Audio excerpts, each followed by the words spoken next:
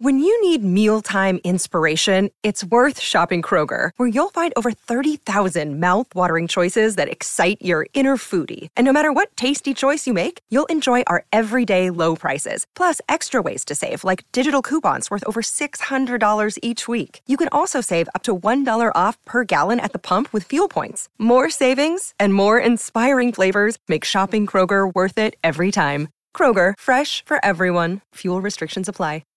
Millions of people have lost weight with personalized plans from Noom. Like Evan, who can't stand salads and still lost 50 pounds. Salads generally for most people are the easy button, right? For me, that wasn't an option.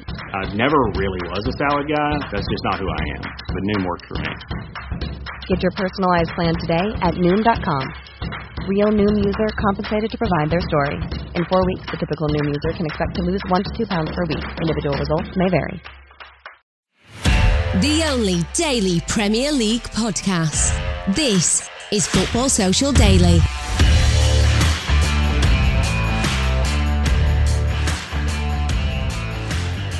Hello and welcome to the final Football Social Daily show of 2021. Yep, the year is almost a wrap with 2022 racing around the corner. However, despite the inevitable New Year's resolutions that will be broken, come on, let's be realistic, they'll be broken to bits in the coming weeks. Here on Football Social Daily, we are powering on as your ever-present daily Premier League podcast.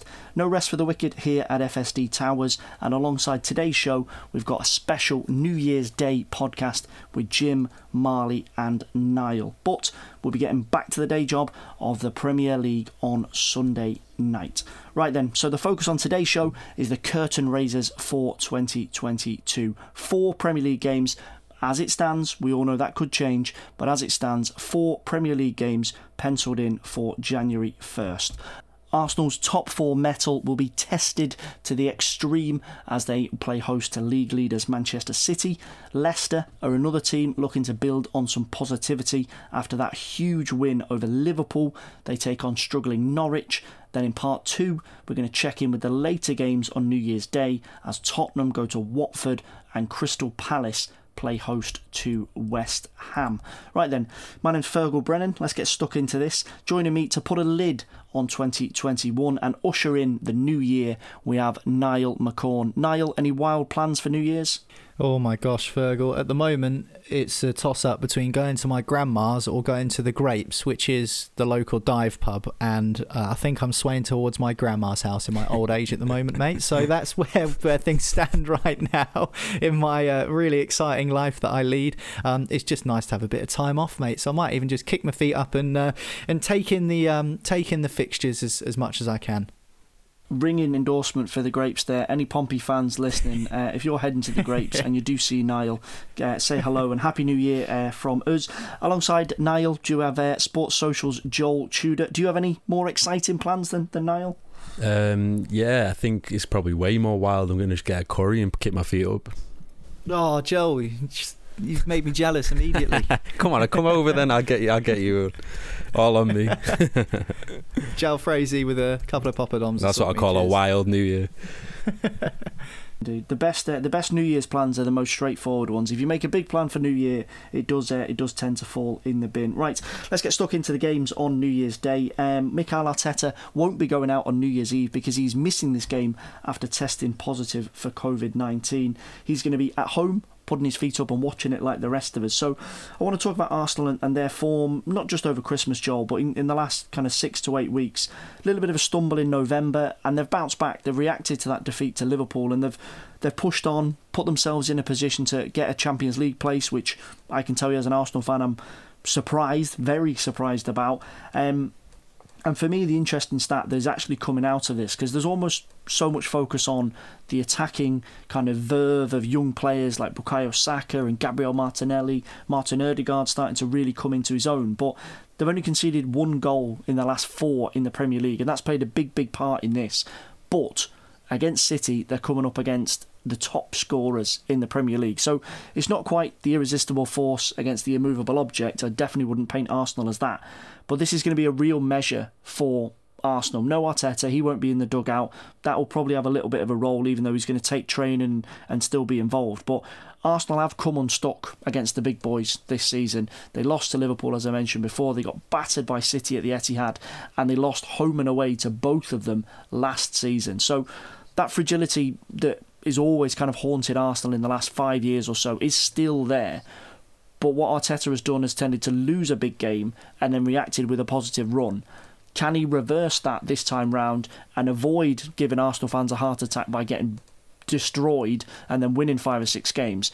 Can he get a positive result from this based on the way they've played in the last few weeks? I don't know about you guys, but I got the worst deja vu when I saw that Arteta had a COVID case. It took me right back to March 2020 when it all started unravelling again. I was like, no, surely not again. Well, that was the last game I ever watched before the pandemic, was Pompey against Arsenal in the FA Cup. We got beat 2-0 at Fratton Park, and then the next day everything was off because I reckon the Pompey fans gave Arteta COVID and ruined the Premier League for everyone. Well, we've heard it first. It all came from the South Coast, but yeah, I mean, well, Fergal, I'm going to flip the script and say, where do you think Arsenal are actually going to finish this season? Because for me, Arsenal are that team this season where they're doing very, very well against the so-called weaker sides, where they're getting results week in, week out. However, when they play the big boys, and Manchester United are included in this, they end up getting turned over. So what's the kind of target, and where do you think Arteta's actually going to take you in the next year? I think the realistic picture, to be absolutely honest, is Europa League. I'm pleased with where we are now. I think I'm not going to throw in the bin the fact that we couldn't get a Champions League place. You're doing the two-colour approach. Two-colour approach. Teams around us, and I'm doing the Arsenal have broken my heart too many times approach. That's what I'm doing. And I look at the reality of the picture moving into New Year, and I see that being a bit more realistic. And believe me, it burns me to say this, but I think Spurs under Conte are going to come like a storm. They've had quite a few games called off because of COVID. They've got 2 games in hand on Arsenal as it stands. And if they win both of them, they're right in behind us. Man United, I think, as we mentioned on previous shows, are some way off City, Liverpool and Chelsea. But Arsenal definitely are in that bracket as well. So that's the concern for me. But I think if I was to rewind the clock to the start of the season, we didn't qualify for Europe last season. That was a bit of a disaster. Arteta's managed to spin it as a bit of a positive, that we're not tired from travelling to God knows where in the Europa Conference League, that we've actually got more ability to focus on the Premier League. But at the start of the season, the realistic, the pragmatic, not very exciting objective was a Europa League finish. And I do think we'll get it this time round. I just think, not that the other sides are better than us necessarily man for man, but I think when those games come round, I think Spurs, particularly with Conte now in a position, are better equipped to get a draw against Liverpool or get a win against Liverpool or City or someone like that. And the concern for Arsenal is, I look ahead to these games sometimes and I think, if we can just last 20, 25 minutes, start to get a bit of a foothold, then we've got a chance. But we've got such a dreadful record of just getting murdered early on, that it fills me with dread. Would you agree, Niall? Am I right to be this terrified of Manchester City just turning Arsenal over? Yeah, I think you are, Fergal, to be honest. And, you know, it's one of those with the Gunners. Thanks very much. Against all the Happy New Year to you as well. Yeah, Happy New Year. You went with the old Last Christmas wham. Okay, last Christmas I gave you my heart. The very next day you gave it away. That is Arsenal. They win the hearts back of the fans. Arteta does that, wins the fans back on side, and then they go and play a team like Manchester City and get beat 4-5-0. And I've said this on Football Social Daily a couple of times, that Arsenal, they don't want to be left in the best of the rest category. I mean, they're a massive club in this country. They have aspirations of being in the Champions League. But, you know, the realists amongst Arsenal supporters will probably be looking at the Europa League like you suggest, Fergal. And it's, you know, it's a shame to see Arsenal in that best of the rest category. But I think against all the other teams in the Premier League, they seem to turn up decent displays and win regular games. They're being strong at the Emirates again, which is something they lost for a little while under Arteta initially, but their record generally at the Emirates Stadium since they moved there from Highbury, 16 years ago, has actually been very, very good. So to keep that solid foundation at home is always useful. But coming up against the bigger sides, they do tend to get a bit of a hiding. I mean, they got tonked by Liverpool, they've been battered by Man City already this season, so I can understand the concern of the Arsenal supporters. I think the one thing that Arsenal have had this season which has stood them in good stead is that exuberance of youth. Players like Bukayo Saka, players like Emil Smith-Rowe, who are on their first contracts and have nothing really to lose. And we've even seen that with other young players that have come through Arsenal and moved on. Players like Joe Willock, for example, who went to Newcastle and probably took that loan opportunity with both hands and thought, I've got nothing to lose here. If I show how good I am for Newcastle, I might well get a chance at Arsenal. In the end, he stayed at St James's Park. But that's, I guess, kind of one example of many young players who have been given an opportunity by Mikel Arteta and have looked to take them, because there's that element of fear, or lack of that element of fear, I should say. There's no fear of failure because, they're only young kids. So to be tasked with keeping Arsenal at the top end of the Premier League is too much to ask of those young players, even from the most negative Arsenal fan. I think would suggest that it's impossible for those young players to kind of carry the mantle when it comes to Arsenal and their success. You'd look at some of the more experienced players to do that, the likes of Aubameyang and Lacazette and maybe Xhaka, and those are three names who might not be even at the club come the start of next season. So in terms of how long a rebuild takes, it takes a while, and I think Mikel Arteta is still in the middle of that. But the green shoots is something we've discussed on the show before, of them being there in terms of a style of play, but definitely those young players have given Arsenal that little bit of something. And although they'll probably remember being involved against Man City earlier on in this season, where it was a one-horse race, so to speak, it was one-sided completely, I just think with the likes of Saka and Smith-Rowe, these young players have got absolutely nothing to lose and everything to gain, and they're enjoying their football. And players like Martinelli as well seems to have recovered from niggling injuries, and he's scoring goals again. So, it could be quite an exciting end to the season for Arsenal, but I think if they can avoid a real hammering by Manchester City, that would stand them in good stead, because like you say, Fergal, you build up the momentum and all it takes is one adverse result and to get beat by 3 or 4, and that all gets sapped away again. As the old saying goes, confidence is hard to earn but easy to knock, and I guess that's the thing that Arsenal need to be wary of this weekend. Yeah, that's most definitely true. And looking at City's position against Arsenal, particularly since Arteta's come in, Joel Pepper's tended to give his old apprentice a few lessons in these games. I know Arteta's not going to be in the dugout this weekend, but Pepper's kind of banned talk of title challenges and them being favourite. He said he doesn't really want to get involved in it, but the picture doesn't lie. 10 straight wins in the Premier League is a fantastic run of form to be going into this game on the back of. They're 8 points clear at the top of the table as it stands, and despite Guardiola kind of page number 1 of how to win a title, don't mention the title, they are red hot favourites. And you'd look at a game like this, it's an opportunity for them to lay down a marker to say, we're not taking our foot off the gas. Arsenal are banging form, they're in the top 4, but we want to kind of flex our muscles and show just how good we are and make it 11 wins and give a shout to Chelsea and Liverpool and say, we're not slowing down. It might have been New Year's Eve last night. We weren't out on the beer. We're just concentrating on defending the title. Yeah, it's a huge game for City, this. I don't think it can be understated, because obviously Chelsea and Liverpool play each other as well. And a win against Arsenal will put them 11 points clear, and suddenly when those points start to get into double digits, it can become a big psychological thing for your challengers then.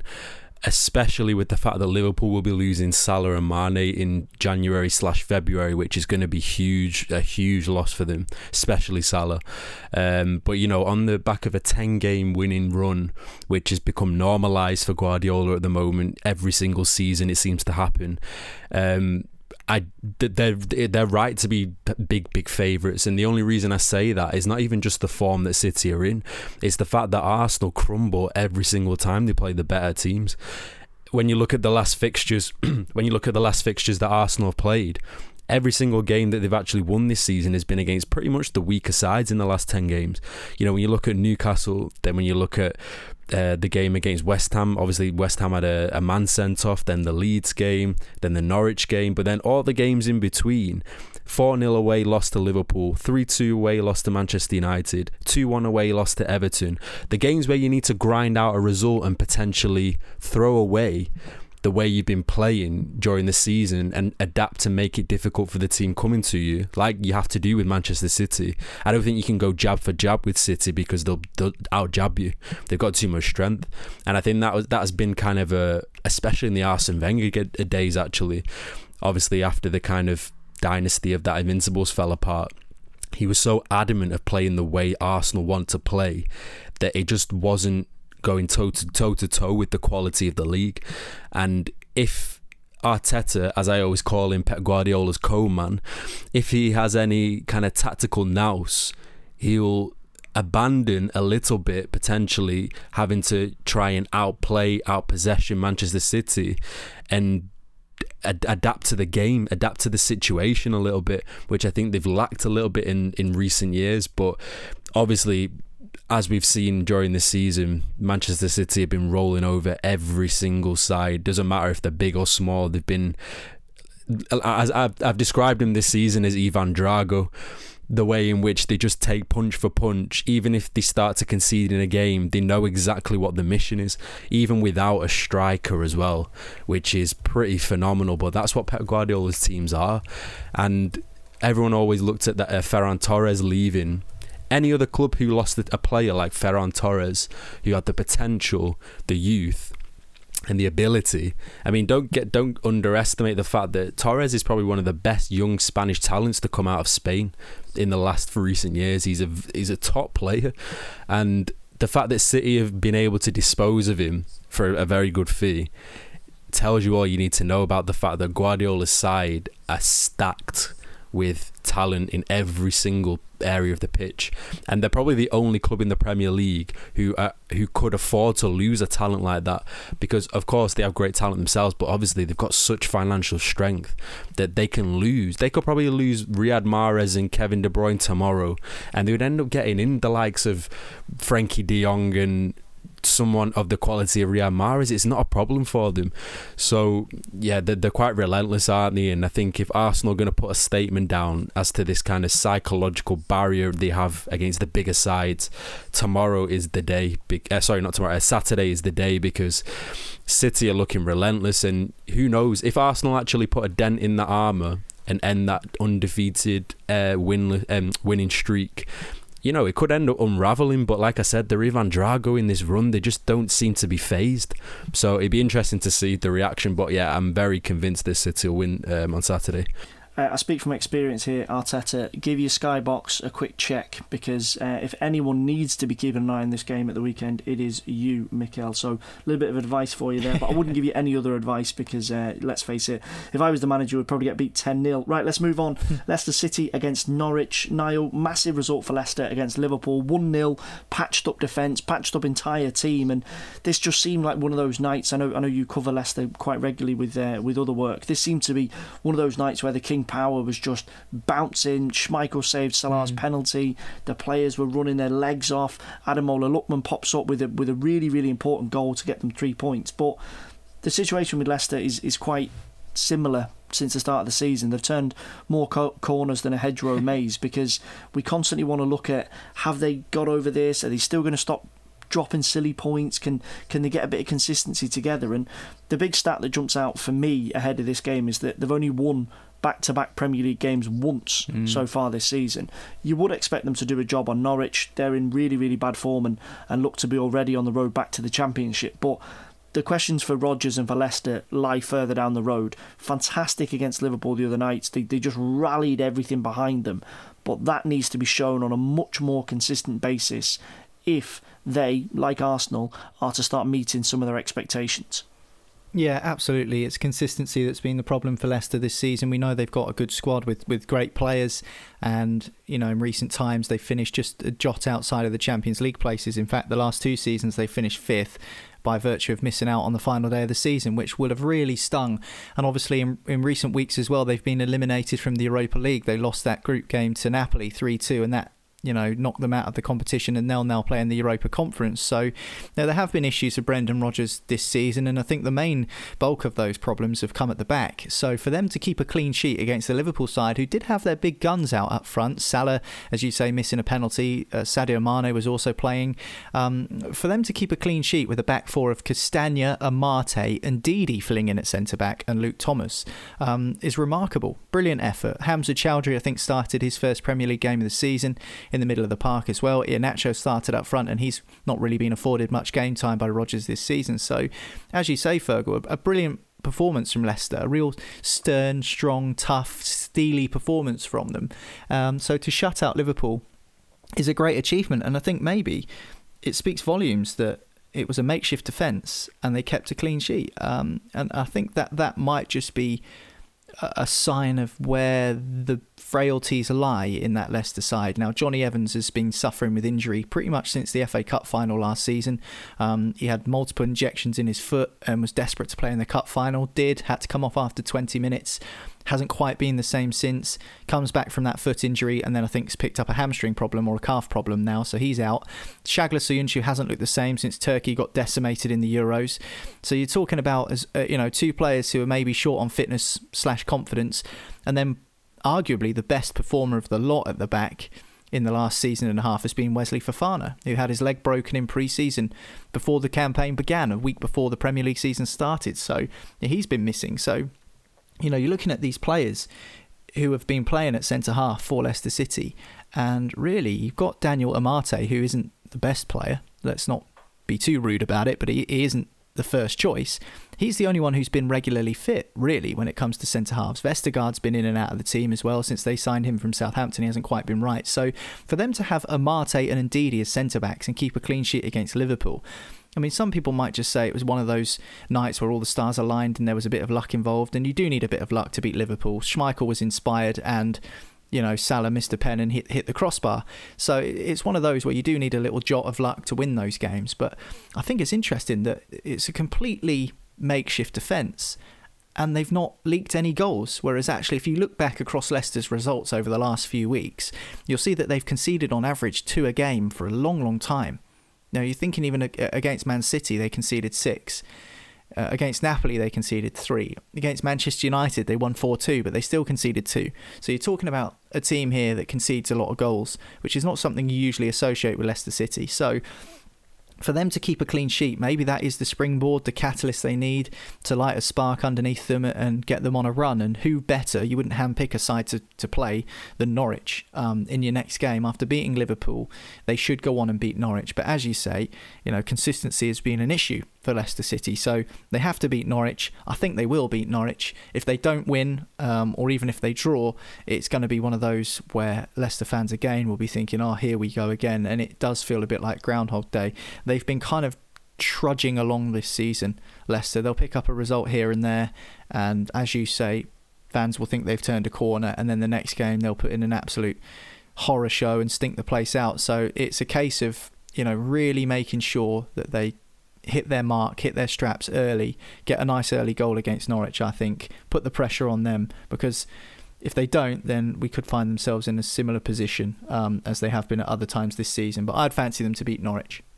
Brendan might have stumbled on something there. Forget about playing defenders in defence, midfielders in defence. All this logic of defenders at the back. No, just get anyone in there and you get a clean sheet against arguably the best attack in European football. Another Brendan Rodgers masterclass.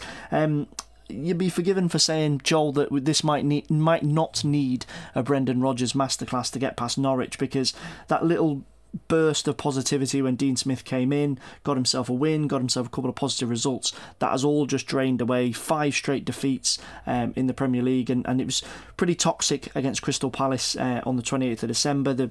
Some of the Norwich fans singing some unsavoury stuff towards Billy Gilmour, and frustrated because they're absolutely decimated by injuries. They've got a number of COVID cases right the way through the first team squad, and at the other end of the table, Pep Guardiola doesn't want to talk about Manchester City being nailed on to defend their title, but I think we can safely talk about Norwich being pretty much nailed on to go back to the Championship. Yeah, you're definitely right. I mean, we're not seeing any signs that they have any fight in them to actually get the points that's needed to at least put the pressure on the teams ahead of them. And the main thing is that it equates to goals. They've got 1 goal in the last 7 games, which is appalling. And the game that they actually scored in was when Newcastle had a man sent off. So it tells you all you need to know about where the issues lie. Obviously, it has slightly improved since Daniel Farke left, when they were on a kind of, I think it was a 20-game Premier League game defeated in a row. 20 games defeated in a row in the Premier League, which they just kept losing, basically. Yeah, they just kept bloody losing. It was like you could put your money in your house on them losing, and I swear to God, you'd be in the Maldives by now. It was just so inevitable. So when I say improved, I mean 1% marginally improved. But like you say, they've had a lot of COVID issues. They've had a lot of injury issues. However, so have many other sides. I mean, Burnley have got 5 games in hand. They'll probably end up being able to catch City with the amount of games in hand they've got. And then you've got teams around them that have had a lot of issues. So I don't buy into this victimhood that a lot of these managers are putting out at the moment. Every single team has got issues. It's the Premier League. Injuries happen every single year. COVID, of course, is a bit of an anomaly, but it doesn't discriminate one side. It's every single side. Next week, there might be a whole team that have a whole bunch of COVID cases, and that's their next 2 weeks in the drain pretty much. So no, I don't buy into it. It's purely a case of quality. 1 goal in 7 games, 5 defeats on the trot. There's big warning signs there, at least with the likes of, Newcastle and Burnley and Watford and Leeds. They actually have a little bit more quality to say, okay, they actually stand a chance of actually staying up this season, whereas Norwich, for me, they're down and out. They've scored 10 goals this season, which is not even 10 goals. They've scored 8 goals this season, which is poor. Every other team ahead of them has scored double, which is really alarming. And Pukki was the kind of saviour for them. I don't know where they're looking, to be honest. They've got no goals in the side, and although Dean Smith had that nice manager bounce, it lasted very, very shortly, and it seems to have just dissipated into thin air at the moment. And I think they're going to need more than a miracle to stay up this year. And with the games that they've got coming up, I mean, it's not looking good for Dean Smith and his side. But I do think they stand a better chance with him than they did with Daniel Farke. I think that was just something that had to happen in terms of a change. But when you look at Norwich's side at face value, compared to all of their other relegation battlers, I would say, they're the poorest quality side. They're the least invested in. And I think the writing's on the wall for him, unfortunately. Yeah, it's going to be a tough few weeks ahead for Norwich. We're going to grab a quick break. After the break, we're going to be looking at the other 2 games from New Year's Day. Watford, who are struggling down the bottom of the table, just like Norwich, take on Tottenham, and Patrick Vieira's Crystal Palace play host to West Ham. We're going to be previewing both of those games in just a second.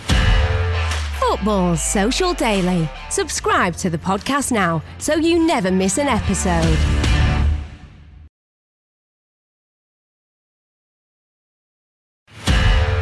Football Social Daily. Subscribe to the podcast now so you never miss an episode. Hello and welcome back to the Football Social Daily. It is New Year's Eve. If you're getting ready to go out and celebrate New Year's Eve, if you're having a bit of a calm one, if you're having a curry like Joel, if you're having an evening with your grandma like Niall, whatever you're doing, just make sure you stick on this podcast and give it a listen, because despite being Christmas and New Year and all the Christmas pudding and Brussels sprouts and everything else that you've been shoveling in over the last week, we are still here every single day on Football Social Daily. If you hit subscribe, you can get access to a brand new podcast. We are your daily go-to source of all things Premier League. Right, we're going to get stuck into the other 2 New Year's Day games. Joel, I'm going to go to you first on the first game, Watford against Tottenham.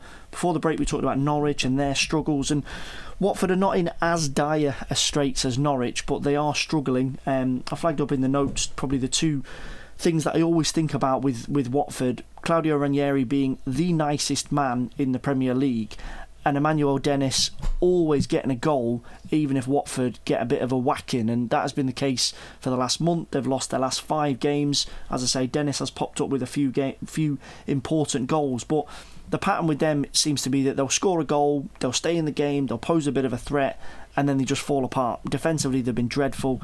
Whether it's Ranieri or whether it was the previous regime, they just can't keep clean sheets, conceding in and around an average of just over 2 goals per game this season. And when you're fighting down the bottom of the table, it's all well and good knocking in goals and the odd exciting result like the United win or the Everton win when Ranieri just came in.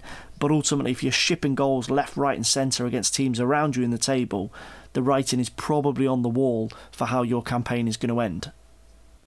Yeah, I don't think the writing's on the wall just yet for Watford. The only reason I say that is because, and I didn't even realise, Emmanuel Dennis is 4th top scorer in the league this season out of nowhere. I don't know where these goals have kind of been chipping in. I'm sure he'll end up getting poached in the summer, but Yeah, it seems as though, obviously they played their cup final against Manchester United and they've just kind of fallen off from there, where it's gone quite sideways. Obviously 5 defeats in the last 5 games, which of course is not great form at all. However, they've not been down and out in the games that they potentially could have got points from. I recall when they played Chelsea, when they were at home against Chelsea, and they were quite unlucky to take points from that game. Chelsea only just got the winner with Ziyech, but then, apart from that, I mean, they have played some pretty decent sides in that time. Obviously, Manchester City rolled them over, Leicester away rolled them over, West Ham. So they have played teams which, are more than likely to actually take the points against them. But I do have hope that's the fact that, like you mentioned, they do have Claudio Ranieri, who he's been there before. He knows the drill when it comes to the business end, especially of the season. I'm not saying he's going to win the title with them, but they have some pretty vital fixtures coming up, and the big one, the big two, is Newcastle and Watford shortly after the Tottenham game, and I think they could give them either the breathing space that they need, or it's going to very much bring them back into the fray of the talk of the relegation battle. But at least for me, and this is the very big contrast to Norwich, is the fact that they have goals in the side. When you have a player who's scoring 8 goals, 4th in the Premier League table, with the goals scored at the moment, you always have a chance. And this is where that's probably their biggest asset, I would say. When you look at all the rest of the teams, Newcastle, they don't have very big scorers. They chip in here and there. Norwich, non-existent. So I think that's where the strengths are going to lie. And at the moment, they're just hovering just above Burnley, who obviously have a good 4 games in hand.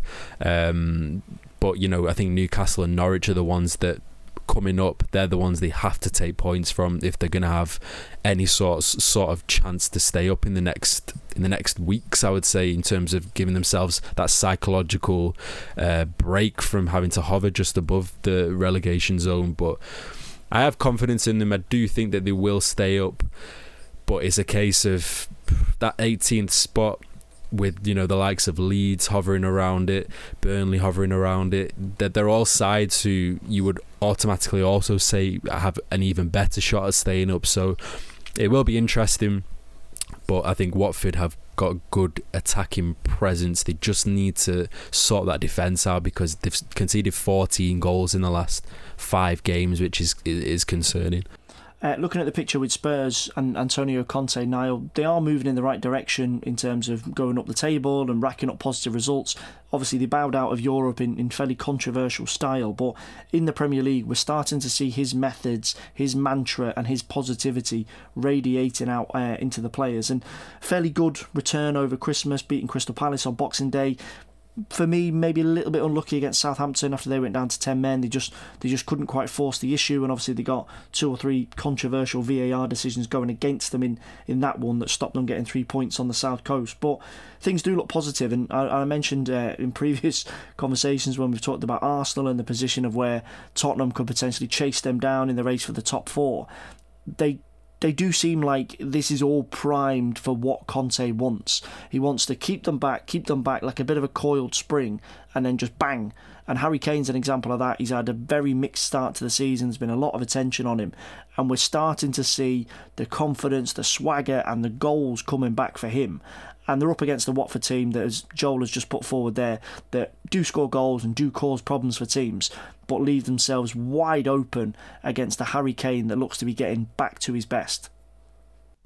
Yeah, definitely. And I think, Antonio Conte a few weeks ago, when things weren't going quite so right for him, I think almost suggested in a roundabout way that he had bitten off more than he can chew. And I think his quote was something along the lines of, "This is going to be a tougher project than I first anticipated," or at least that's what it felt like reading between the lines of what he was saying. And he's taken that in his stride, and we know how good a manager he is, but we know how disruptive he can be behind the scenes, and he doesn't suffer fools gladly, Antonio Conte, whether that be players, whether that be the hierarchy at Tottenham Hotspur. But what he does do is he gets you results and he gets you playing, and that's exactly what Tottenham have just started to do now.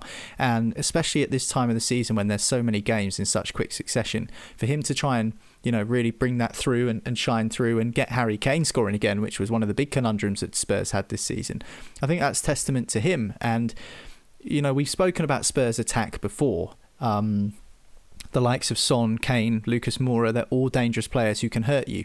It's just kind of what have they got else just in case those players aren't available? And I think that's still one of the conundrums that Antonio Conte will have to solve.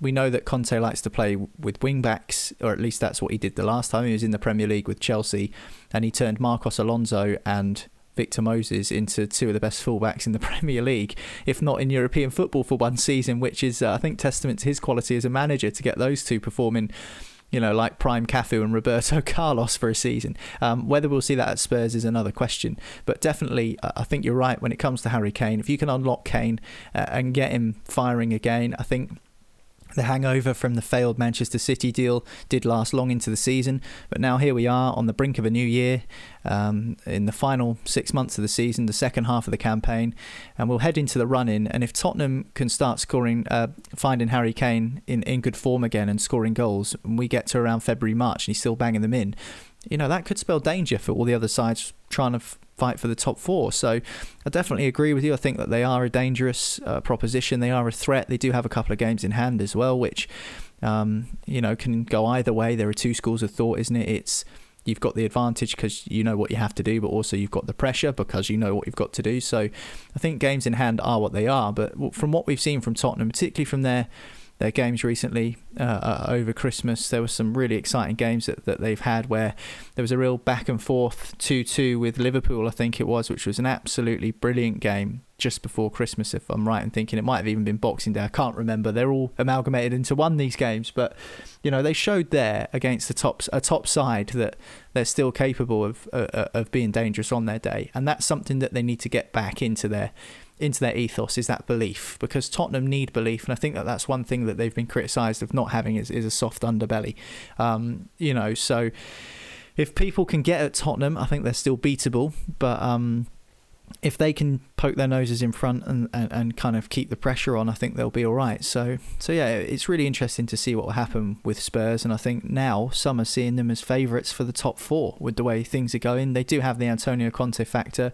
He's probably the best manager outside of the current top three in the Premier League, so that certainly counts for something. Will the players listen to what he says? Will the players take on board his methods and ways of working? It looks like they're just starting to do that. So it's never quick, it's never overnight in the Premier League, but he's got now 4 months until the end of the season to show exactly what he's capable of with Tottenham, and I think it will once again prove how good a manager he is if he does get them into the top four after the beginning they had. Yeah, and it always gives a terrifying window into what exactly goes into ketchup, because Tottenham are absolutely flying in terms of all the key physical stats since Antonio Conte comes in. So kids, make sure you're reading your sauce bottles. Big January coming up for Tottenham as well. Obviously Watford on New Year's Day, and then they've got a Carabao Cup clash with Chelsea, double header, Morecambe in the FA Cup, and then a North London derby and Chelsea again before the end of the month. So a massive few weeks for Antonio Conte. Final game for New Year's Day, we've got ourselves a London derby to wrap things up. Joel, Crystal Palace against West Ham. Both of them got themselves back on track in the post-Christmas, pre-New Year era, getting a win after losing on Boxing Day, Palace losing to Spurs, and West Ham slipping up as well. So important that they ended on a positive note, that they didn't carry that kind of negativity over into the new year, and these things do have an effect on players, on managers, on supporters. And Patrick Vieira and David Moyes can both probably pat themselves on the back for a strong first half to the season. They didn't end it on a low note, they ended it with a win. So taking Palace first, Liverpool aside, who we know generally do tend to win the majority of games that they play, Palace's next block of games do look promising in terms of picking up points. They've edged themselves into the top 10. The big question now is, have they got another little gear change in January and in February to put themselves in the European conversation? Because Roy Hodgson, as liked as he is and respected as he is within Premier League and within wider football circles, Crystal Palace were never going to qualify regularly, certainly, for European football under Roy Hodgson. But they seem to be a different beast under Patrick Vieira. I think with this match, we're looking at probably two of the managers of the season for sure. I've been impressed with both of them, both for different reasons. But Patrick Vieira, I recall at the start of the season how how heavily criticised he was when Crystal Palace had a really rough first 5 games of the season. Everyone kind of started to compare him to Frank de Boer in terms of how he would start the season with Crystal Palace, and obviously as you said, Roy Hodgson left a pretty decent foundation for him to go off, but obviously it wasn't of the quality potentially he would still need to get the best out of them to keep them up, put it that way. And it looks like they're going to be easily safe. They can look more ahead rather than below them, which is at this stage of the season something huge for a club like Palace. And they've been one of my favourite teams to watch this season. I've liked the way Patrick Vieira seems to go into especially the big games and really sets up his team in the way that it isn't just to survive, it's to potentially rob something from them, especially as we saw away to Manchester City. Like, to win away there 2-0 is a rarity. And he set them up so well in that game. It's just the games in between. And obviously before that game, they kept drawing consistently. I remember saying on a podcast how they just need to convert those draws into wins or losses, just do something with them. And it looks like they have done that, but they seem to be going very, very disproportionate, I would say. Obviously they got a 3-0 win last time out against Norwich, which I guess is a given, but they've had really impressive wins. Obviously that home win against Everton was probably one of the standout games of the month, I would say, just in terms, Conor Gallagher really staking his mark in that team and making wavelengths around football, especially amongst Chelsea fans. And then, of course, the away game against Tottenham is a difficult game, and with Conte making Tottenham the side they are at the moment, it's always going to be difficult. But like you say, they're up against the West Ham side who have begun to tail off slightly. Obviously, they have been in and thereabouts in terms of the top 4 positions, but their last game against Watford, that 4-1, was massively needed after they had that sucker punch home loss to Southampton. But yeah, with Crystal Palace, I would probably favour them for this game. I've been really impressed with them. Their home form has been really good, in contrast to their away form, which has been absolutely poor.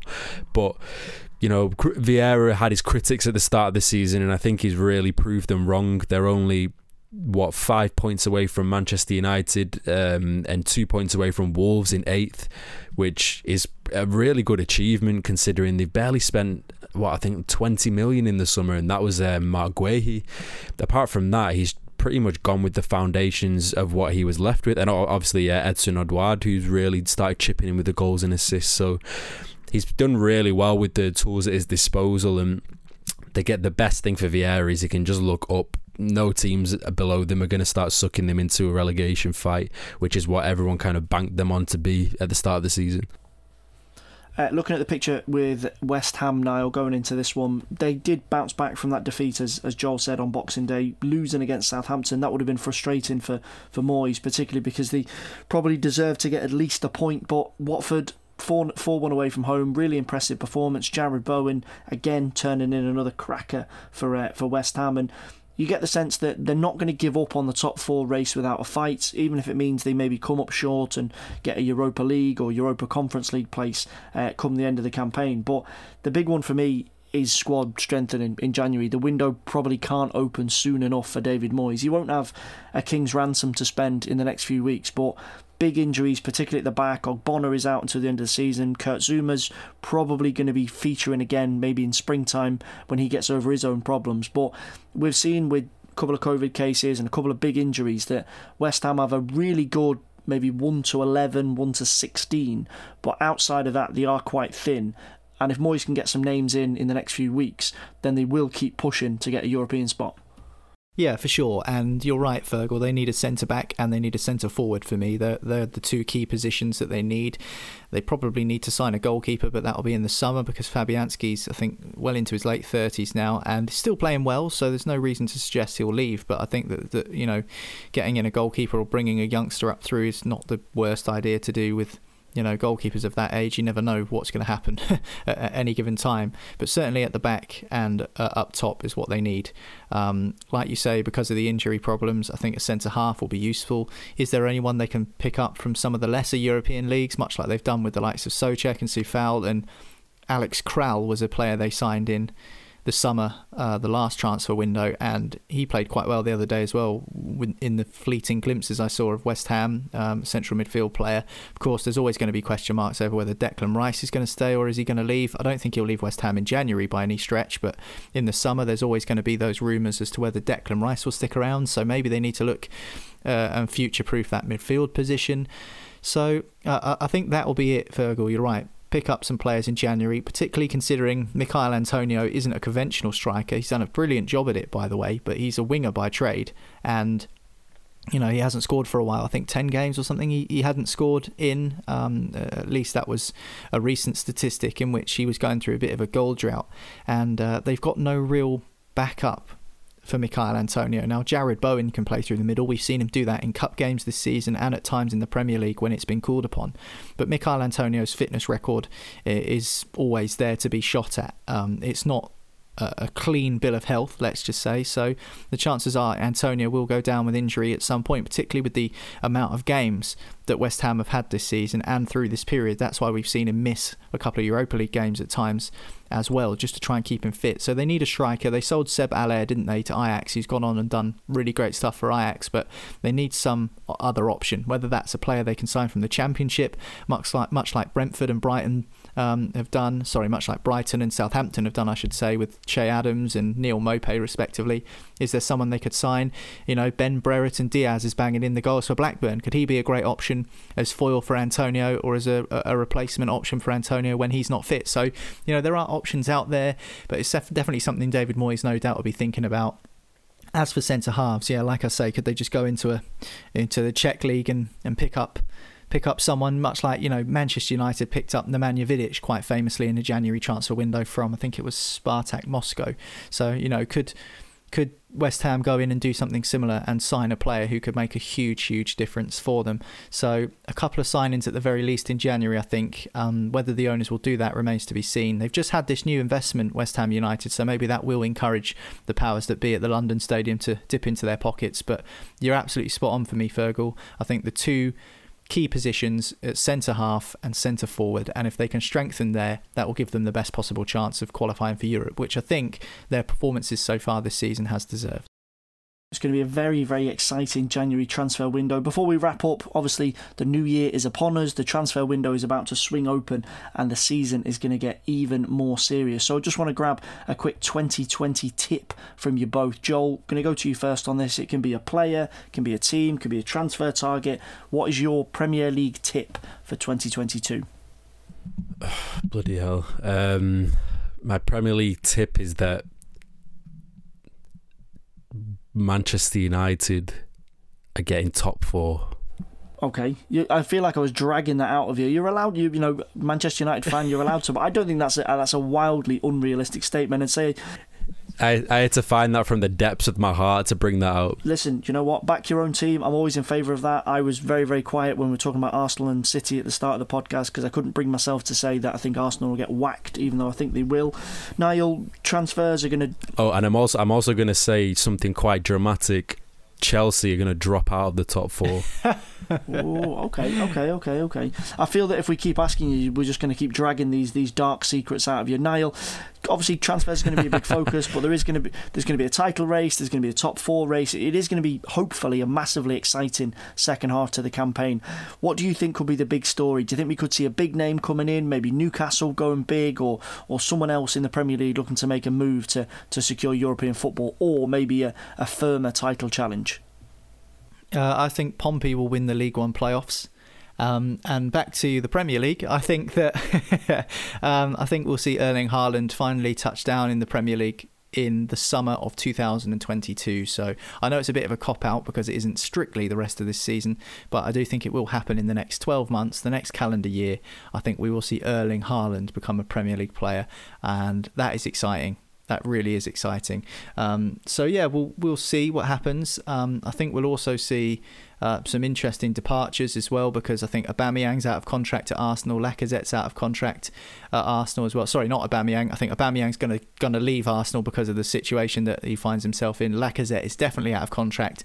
There are some big names out of contract in the summer, and they can start signing pre-contract agreements now. So I think Haaland will be top of the bill in terms of the big name. That'll be my tip for a Premier League arrival. But I'll also think we'll see some real interest in moving and shaking, because there's some top players out of contract, the likes of Bale, Modric, just to name two, who will find themselves free agents in the summer. So there could be some interesting deals done even as soon as this January. So that'll be my prediction, I think.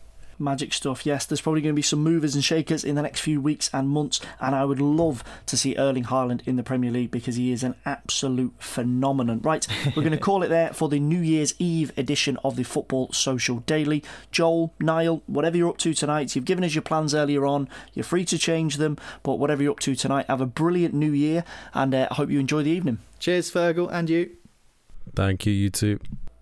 Great stuff. And as always, here on the Football Social Daily, hit subscribe on this episode and you can get a brand new podcast every single day. We are your daily source of all things Premier League. Thanks so much for listening. Have a fantastic start to 2022, and we'll see you again very, very soon. Football Social Daily. Subscribe to the podcast now so you never miss an episode.